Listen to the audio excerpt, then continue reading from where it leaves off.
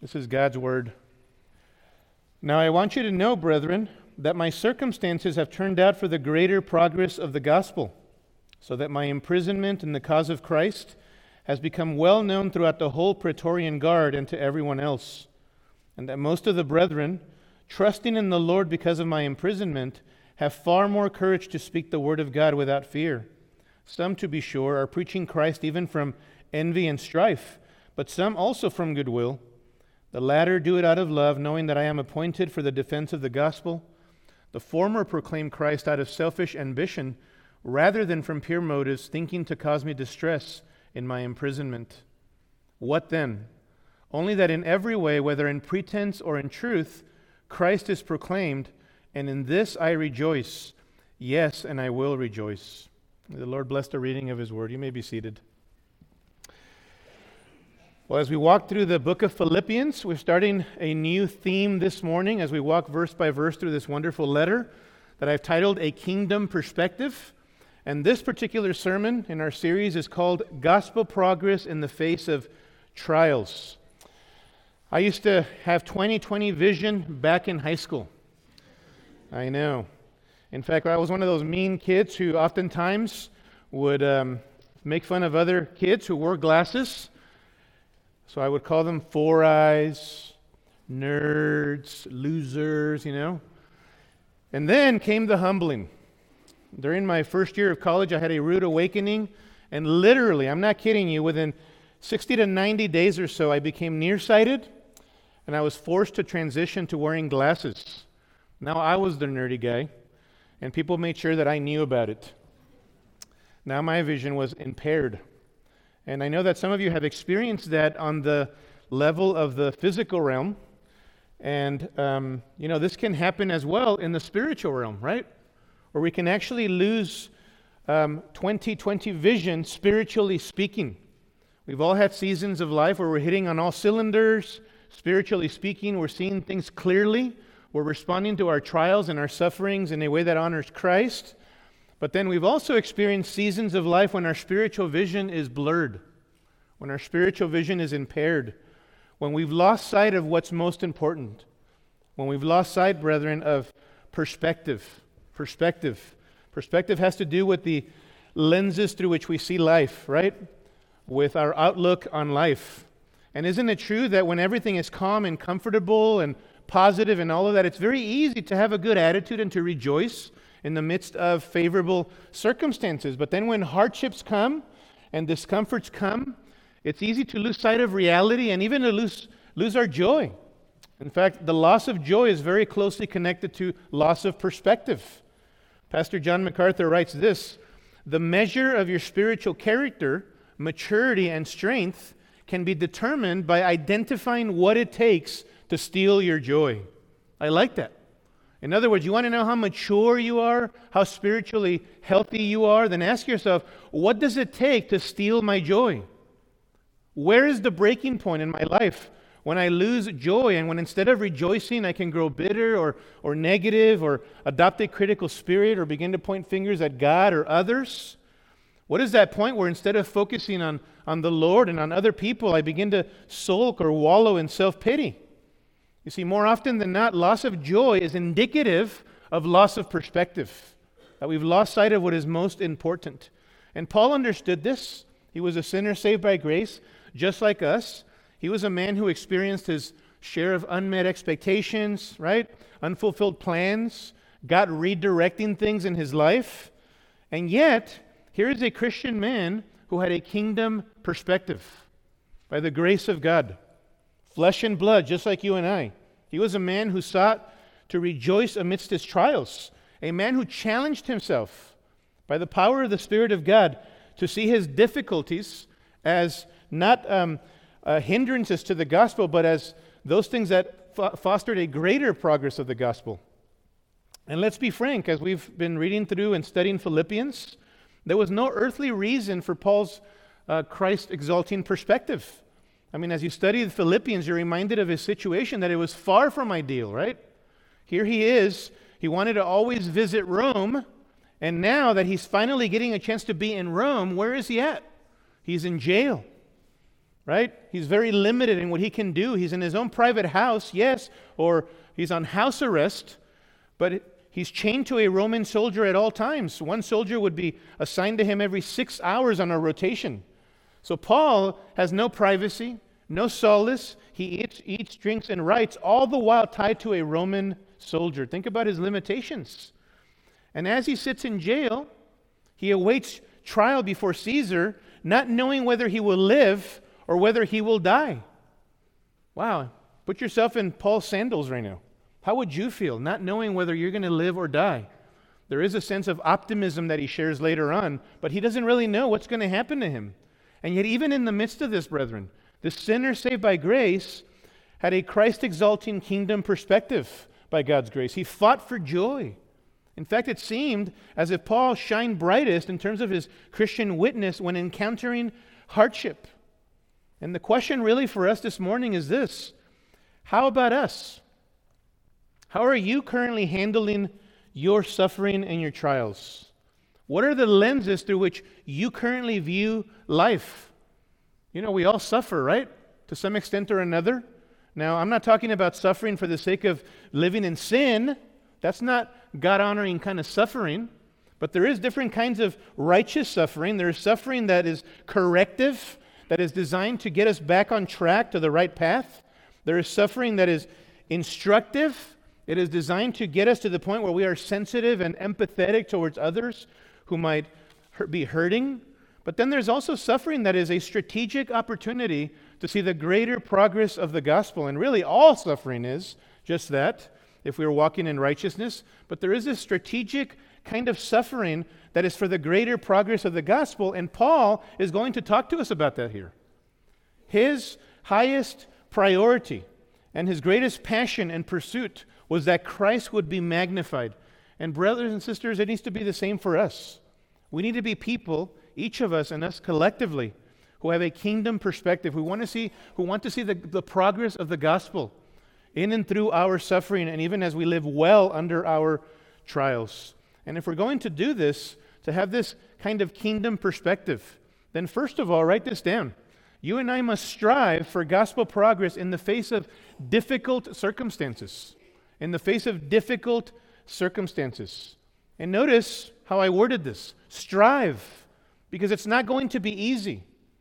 If there is anything in life that can distract us and take our attention away from living a Christ-exalting kind of life, it's difficult circumstances. And we've all experienced that. But by God's grace, this we must do. We've already talked about Paul's unique circumstances, right? He's awaiting the final verdict of either life or death from the highest Roman authorities. And again, just imagine if you were anticipating that verdict. How would you feel? Imagine the tension and the anxiety and the potential fear that might strike you because you're flesh and blood and you just don't know what's going to happen.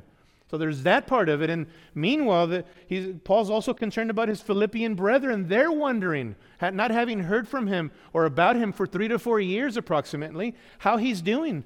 They're struggling with their own perspective. And I guess this is the point right here in verse 12 where I would have loved to have been a fly on the wall when they read these words. Verse 12. Now I want you to know, brethren, that my circumstances have turned out for the greater progress of the gospel. That must have been a surprise to them, right? Contrary to what you may think, brethren, I am actually doing quite well. Because instead of an incarcerated gospel, God is using my circumstances, says Paul, for the greater progress of the gospel. And again, it's not because he's comfortable. It's not because he's experiencing what he expected. He says things are actually quite well because of the fact that God is advancing his cause. Paul kept sight of the bigger picture, you see. And it wasn't without resistance, right? There was opposition, even in his state of mind and in his wrestling and tugging and struggling to make sure that the gospel was being advanced. He uses this word in verse 12, translated progress. You see that word? It's the word prokopein in the Greek. It means to advance or make progress in the face of resistance or opposition. It's a great word. It's a strong word. It was a military kind of a word. It was used in military context of those who would go before an army and clear the way by cutting down trees and making the road smooth for the incoming army to advance and to make progress and to attack, if you will. He uses the word as well in verse 25 of chapter 1, if you want to look there. Chapter 1, verse 25, convinced of this, I know that I will remain and continue with you all for your prokopin, for your progress and joy in the faith, he says. Same word. Paul is saying my difficult circumstances, rather than hindering the gospel, are actually advancing the gospel. We tend to think the opposite, don't we? In our natural state. I'm suffering, I'm going through something bad, right, that I consider bad, I deem evil, and I'm thinking, hey, the gospel progress is being hindered. Paul is saying, actually, through my circumstances, as I live well under them, the gospel is being advanced. Christ is being exalted. And so we must have the same kind of perspective. And I want you to notice the difference, okay? It is not that Paul is saying, despite my suffering, the gospel is advancing. What Paul rather is emphasizing here is that because of my suffering, the gospel is advancing. See the difference? If we believe in a sovereign God who is in complete control of everything, even our suffering, right, is a gift of God. In fact, he calls it this. Look at verse 29 of chapter 1. For to you, Philippian brethren, it has been granted for Christ's sake not only to believe in him, but also to suffer for his sake. You see that? That word granted there is the word from which we get grace. This grace gift has been given to you not only to believe in him, but also to suffer. I like the former gift, but not the latter. How about you? I like the salvation one, but I don't want the suffering one. And yet, Paul is saying no, or God is saying to us, suffering is also a gift. That's a mindset shift, isn't it? That's a mindset shift for us, because we tend to view suffering in a negative way. And certainly, again, if we're suffering for the sake of evil, for the sake of our sin, then that's not God-honoring suffering. But if you're suffering for the name of Christ, this is a gift. Great implication already for us to consider, brethren. What's my perspective concerning my trials? What's my perspective concerning my suffering? What does James chapter 1 say, right? Consider it all joy, my brethren, when you encounter various trials.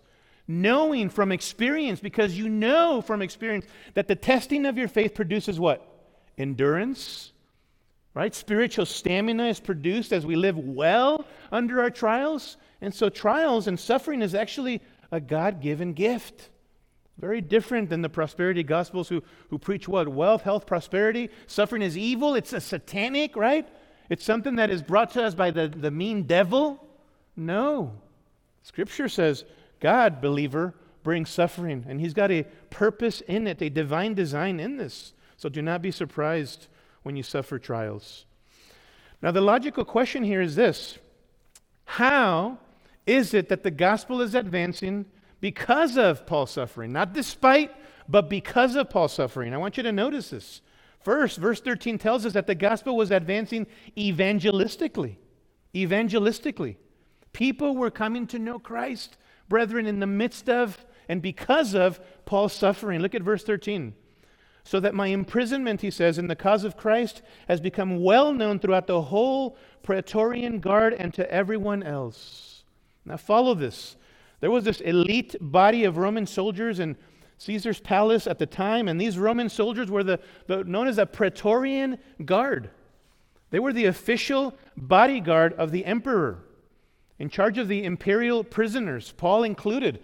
There were 9,000 plus of these guys, these prestigious soldiers. They were the best of the best, the cream of the crop. They had great influence. They wielded great influence, holding political and economic power within the Roman government. They had great credibility because they had served the emperor for a long, long time, most of them. And because of this, they were held in high esteem and were even looked to for direction. So these were highly visible individuals, highly influential individuals. And Paul, mark this, was having such a tremendous impact as a prisoner that many of these prominent, influential Roman soldiers were being shaken to their core in terms of their spirituality. Wow. Now let me ask you, many of them were being chained to Paul 24/7. What do you suppose Paul was talking to them about? What do you guys think? Maybe, hey, have you guys tuned into the latest Roman games? Who's smoking who in competition? You guys think that that's what he was discussing with them? Or, hey, guys, what's the latest scoop on the soap opera that is Caesar's household? You don't say, I doubt it that he was talking about any of that, right? What was he discussing? I assure you, brethren, that having this wonderful opportunity, Paul was constantly talking to them about Jesus, about one who is the Messiah, the Savior, the lover of his soul, and that through repentance and faith in him, they could actually come to know him, be reconciled to God through Jesus Christ. That's what he was doing, is preaching the gospel to these guys. See, Paul viewed himself as a soldier of God's army in his own right. And he had that mentality, right? And when you view yourself that way as a Christian, brothers and sisters, that you are a soldier of God's army, you're going to be, whatever context you find yourself, you're going to be looking for strategic opportunities to have gospel kinds of conversations. Amen? Paul was that kind of an individual. He knew that he was a part of God's army. So he was always preaching Christ. So much he did this that later on, look at chapter 4 and verse 21. Chapter 4, verse 21, he writes, "Greet every saint in Christ Jesus. The brethren who are with me greet you. All the saints greet you, especially those of Caesar's" what? Household. Amazing. There's some serious soul winning happening right smack in the center of the Roman Empire. Why? Because of Paul's suffering, not despite Paul's suffering. Because of it.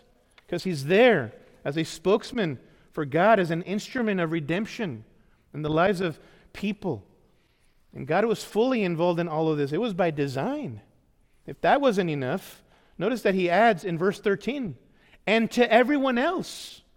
It's not just a Roman guard coming to Christ, some of them, but others, perhaps other Roman officials in the palace, other non-believers in Rome, right? Others have become aware of Paul and who Paul stands for. The great name, the name of Christ, Lord. And so Paul is making a dent for the gospel because of his suffering. How about you, brothers and sisters? You find yourself in difficult circumstances, difficult work environments, neighborhoods that are tough, family situations, close, extended family, right? As even Thanksgiving and Christmas is coming up and New Year, we're going to have an opportunity to see a lot of non-believing family members, and our hearts yearn that they would come to know Jesus, right? They yearn. Do you see those upcoming holidays even as strategic opportunities for you to speak Christ into their life, to live the implications of Christ before them, so that they would have a reason to ask you, what is it that makes you so different? Why is your attitude so stinking joyful, right? Let me tell you about Christ. Let me tell you about the Lord Jesus. That's what Paul was doing. So there's some serious evangelization happening, but notice also that the gospel is advancing edificationally. Edificationally, meaning that the brethren, believers, Christians were being built up in the faith because of Paul's suffering and the way that he was responding to his suffering. Look at verse 14. It says, "And that most of the brethren," he says, Christians, "trusting in the Lord because of my imprisonment, have far more courage to speak the word of God without fear." Notice this. As Paul responds with joy, and he's optimistic in the biblical sense in his response to his trials, brethren are being built up. They're learning to trust God. They're seeing a great God at work, right? Because God is sovereign, and Paul believed that, and they're seeing a dependable God who can be relied upon, that he's good, and that he's wise, and that he's kind, and that what he wants is best in the life of Paul, and therefore in their lives. They're growing in courage or boldness. Hey, you know what? If Paul can do this, by God's grace, we can do this too. Look at the way that he's responding. He's speaking the word of God in a fearless manner. Imagine, Paul became, brethren, an inspiration for his brethren. They were inspired by his faith. This is what people around us that maybe you've known allow us to do, right? They spur us on to love and good deeds, even in the area of preaching the gospel, because we see their boldness and their courage. I knew a brother like that, a fellow missionary to Southeast Asia, and I got a chance to travel with this brother for 21 days many, many years ago, and I would never recommend you doing that, right? 21 days I traveled with this brother. Amazing things the Lord did through our team of 4 men. And at one time, we found ourselves in a Buddhist temple, one of the biggest ones in Southeast Asia. And it was amazing. We saw so many sad things and so much false worship, brethren. But one of the saddest things that we saw were these young couples praying and crying over by the fertility Buddhas, praying that the fertility Buddhas would open up her womb so that they could have a baby. And as we saw this, it just broke our hearts. And you know what this brother hero did? He went over to these young couples, and in his own language, he told us later on what they talked about, in their own language, began to tell them, you know that those idols can't speak to you, right? They can't answer. But let me open up the Word of God and show you the true God who does answer people's prayers. And it was amazing. And I kid you not, within 5 to 7 minutes, 7 Buddhist monks went at him. And they started debating, and we couldn't understand anything that they were talking about. But later on, he told us, back and forth for an hour and 45 minutes, they're debating the gospel and truth and all of these things. And by the end of that time, brethren, 5 of those Buddhist monks walked away, and 2 of them, we were able to give them brochures with the true gospel on there so that they could be evangelized themselves as well. It was an amazing situation. Do you know what that did for us as younger men? We were like, you know what, let's do this, man. What else we got going on this trip, right? We can go conquer the world for Jesus now. He inspired us.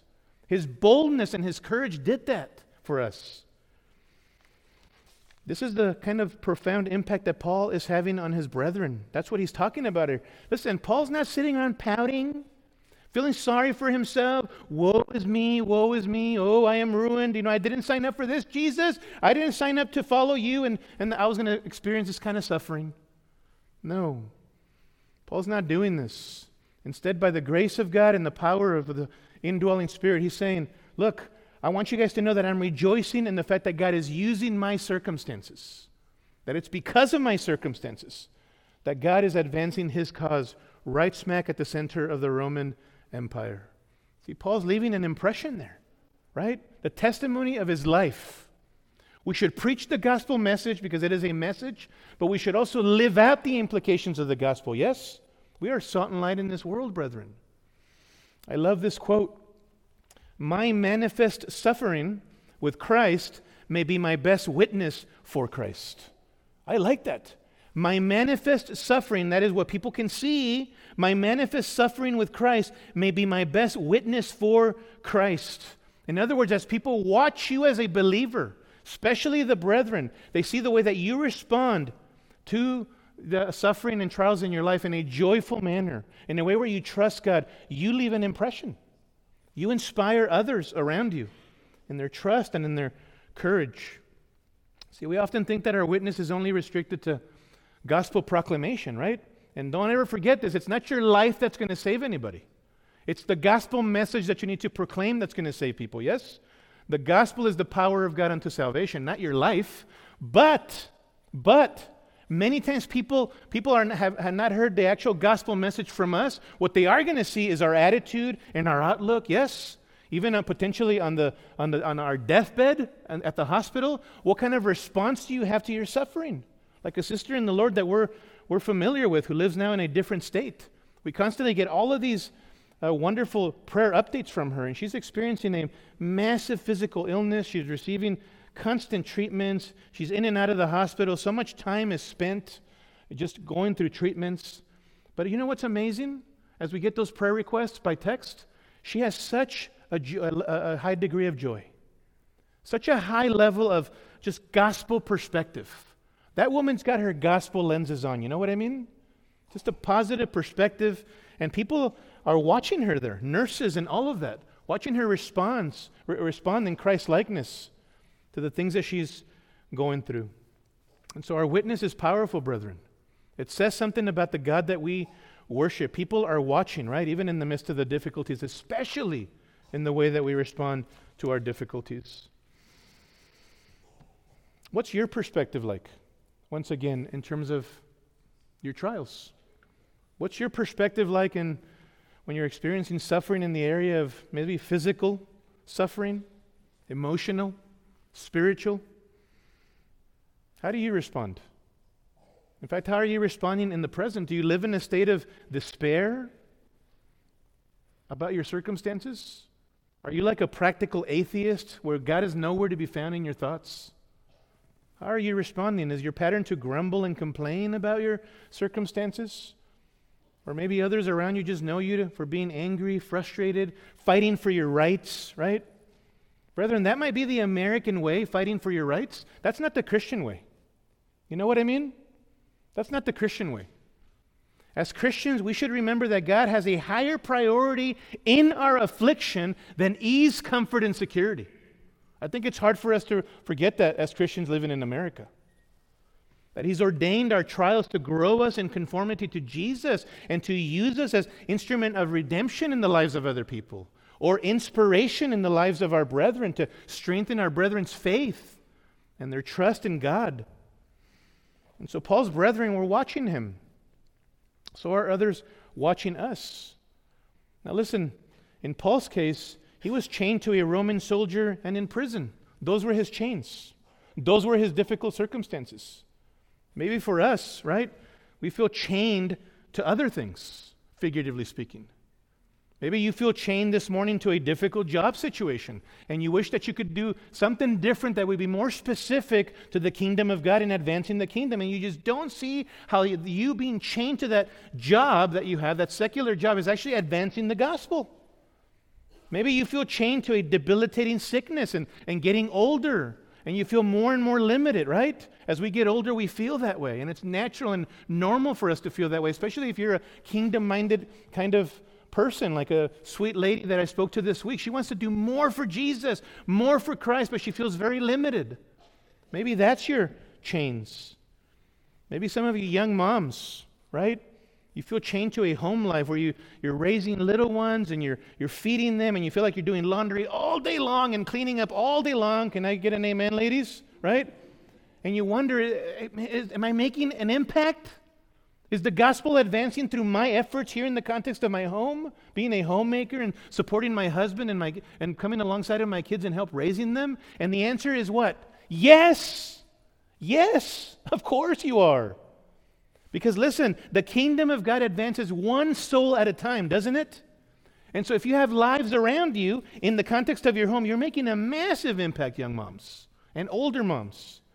And if you have a debilitating sickness, listen, leverage every opportunity that God has given you, even in that context where you are, to be able to share Jesus with other people. And what about that job? Aren't there lives at that secular job? People to talk to? People who don't know Christ? So God has given you divine appointments right there. People, souls who go on forever, you see. And so if we put on our gospel lenses, a kingdom perspective, then listen, God is going to use us all the more. And we'll have more joy when we put on our gospel lenses. Amen? Secondly, we must strive for gospel progress in the face of challenging relationships. That's another way that we can foster a kingdom perspective. Strive for gospel progress in the face of challenging relationships. And if you've lived long enough, then you've had these, right?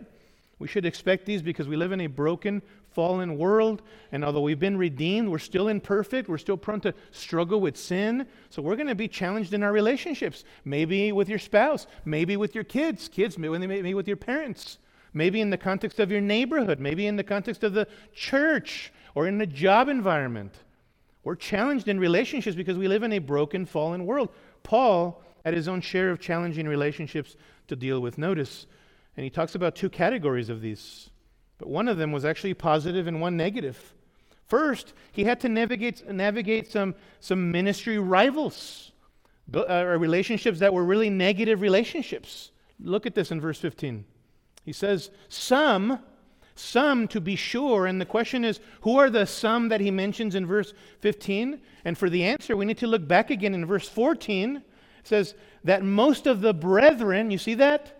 Most of the brethren, so these are some of the brethren that he's talking about first and foremost. Look at verse 15. They are preaching Christ. Preaching Christ. So these are ministry rivals, at least from what the text seems to indicate, right? Who are Christian preachers. Preaching Jesus.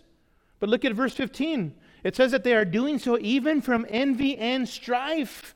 They're preaching the same Jesus, but they don't care very much for Paul. Remember, before Paul got to jail in Rome, there were already preachers there. And maybe these guys are jealous of him because he's having more impact than them. They're seeing how God is using Paul. And so they're envious. Maybe they don't agree with him on some issue. Maybe they disagree with him on some secondary matter. Maybe some philosophical issue. We just don't know for sure. We can't be dogmatic about that. He comments further about these ministry rivals in verse 17. The former proclaim Christ out of selfish ambition rather than from pure motives, thinking to cause me distress in my imprisonment. Man, that's tough, isn't it? I got to tell you, few texts have caused me more pause in full-time ministry as this text. How could this be? Right? How could it be that there are these professing believers, even gospel preachers, who are preaching Christ from impure motives? They actually mean Paul harm amidst his suffering. And yet they're on the same team. They're on the same team. I like what one pastor writes, honorable actions do not guarantee honorable motives. For even the good will of the gospel can be harnessed to the ill will of the human heart. Man.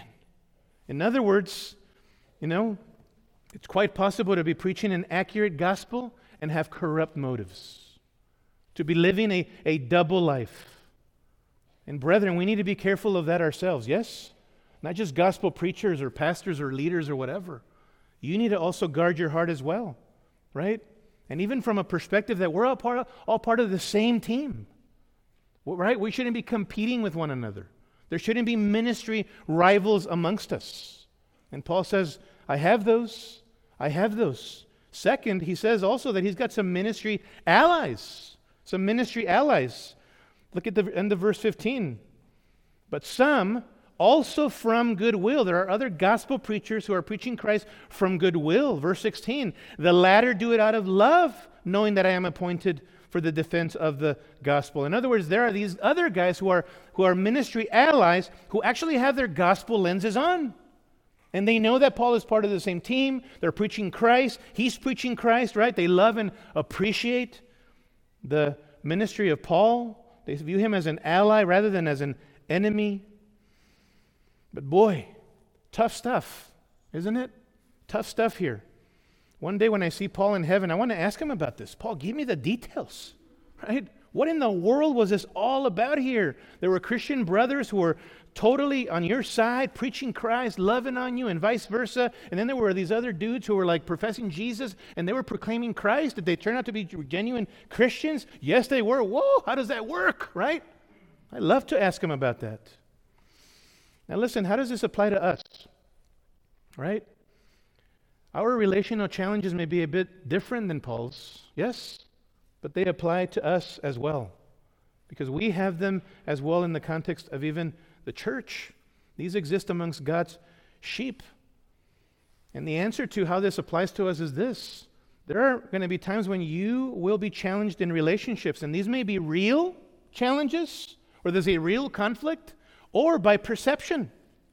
In other words, these can be very real attacks from other Christians, or you may just feel like they are coming after you and attacking you. Either way, it's difficult, isn't it? Whether it's reality or perception.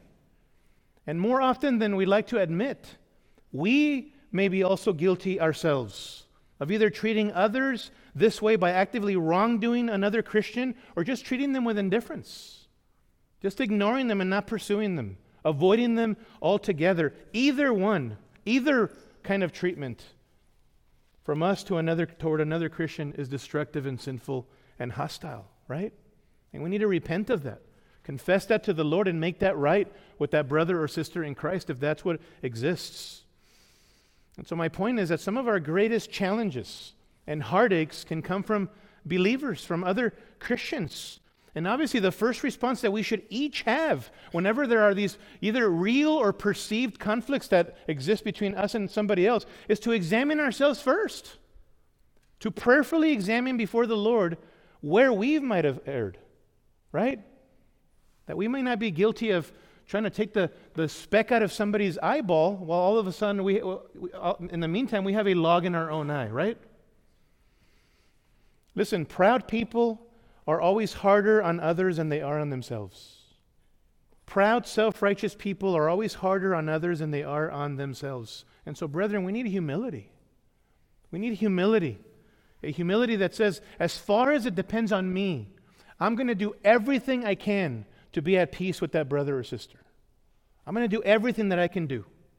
I'm going to go the extra mile to make sure that rivalry doesn't exist, because that is destructive and satanic and sinful and wrong. I would also submit to you this, that we need to remember that we have an even higher objective than we must not lose sight of, right? Watch this. As Paul is sharing about challenging relationships with his brothers and sisters, notice what he asks in verse 18. What then? In other words, what am I to do in the midst of my own personal suffering? What am I to make of ministry rivals? That's what he's asking here. What am I to make of preachers who appear to be Christians, who are preaching Christ from what I can see, but who mean me harm? What am I to do with this? Boy, that's a tension that we experience, don't we? Maybe not on the level of this, but in our relationships. Have you ever been there? It's like, this brother or sister, man, there's some legitimate wrong here. What am I to do here, Lord? What do I do? What am I to make of this? How do I solve this problem? What am I to make of all of this? Well, here it is. Mark it, okay? Here's Paul's loving, heartfelt verdict concerning what he's experiencing. What then? Verse 18, only that in every way, whether in pretense or in truth, Christ is proclaimed. He says Christ is heralded, that Christ is made much of, is my highest priority, right? And in this, in that Christ is proclaimed, I rejoice, yes, and I will rejoice. Paul is preaching to himself. I will rejoice. What a Christ-exalting perspective. Because most of us would have taken this as a personal attack, right? Give me my rights. I'm an American. I don't deserve this kind of suffering. And perhaps the fact that he repeats, yes, and I will rejoice in the text, right, is an indication that Paul too is wrestling as you and I wrestle, right? Why does he repeat it? Yes, and I will rejoice. He repeats it because Paul ultimately submitted himself to the greater cause of the gospel, brethren. His reputation wasn't the main thing. His popularity or credentials weren't the main thing. Winning an argument or one-upping these Christian brethren, professing Christian brethren preachers, was not the main thing. No. Paul wanted to be a humble man by the grace of God who wanted to see Christ exalted, Christ as the greatest priority. He wanted to see Christ made much of, the name of Jesus advanced. Listen to William Hendrickson, who comments here about Paul. Quote, Paul's self-forgetfulness excites our affectionate admiration. We love him all the more for having written this beautiful passage so applicable to us.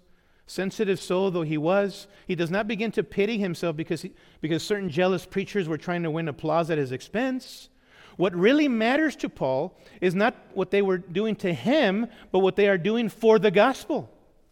But is it possible then that such selfish individuals, these ministry rivals, that these selfish individuals can render service to the gospel in any way? Yes, for it must be borne in mind that those who hear them do not know what Paul knows about them. The listeners hear only the good preaching. They do not see the bad motives. What matters then is that in every way, that is whether in pretense, as by those who know how to cover up their selfish ambition, or in truth, as by those whose sole aim is actually the glorification of their Lord and Savior, Christ is proclaimed. In this, says Paul, I rejoice. I love that. That was Paul's highest priority. He was a kingdom-minded individual who had his gospel glasses on. Brethren, what about us? Is your greatest priority, your greatest ambition, the greater progress of the gospel, the advancement of the name of the lover of your soul if you're a believer? Is that your heart this morning? If not, put your gospel lenses on. Put your gospel glasses on. Because as Christians, we can get caught up in so many peripheral matters. Amen? Accumulating possessions, pursuing and worshiping materialism. Even good things can be misplaced priorities. Even good things can become idols of worship in our hearts. Yes? And we lose sight of what's most important and why. it's most important. Well, for Paul, he viewed even his present trials as God-ordained opportunities for the gospel and not as obstacles to the gospel. And my prayer has been that by God's grace, brethren, we do the same thing. That we would have our gospel lenses on and that we strive for gospel progress in the face of difficult circumstances and challenging relationships. Amen? Let me pray for us. Father God, we thank you so much for your wonderful grace and for the reminder that you have saved us and called us to be holy, to be set apart for your glory and the good of our brethren even. And so, Lord, help us to have this kind of kingdom perspective, gospel glasses, where, Lord, our outlook, the lenses through which we see life, is that Christ would be exalted. Father, that's got great pertinence for our challenging circumstances, our difficult relationships, and I pray that we, as we look to your word, would be more shaped by what the Bible says rather than by what our culture says. We pray all of these things in Jesus' name. Amen.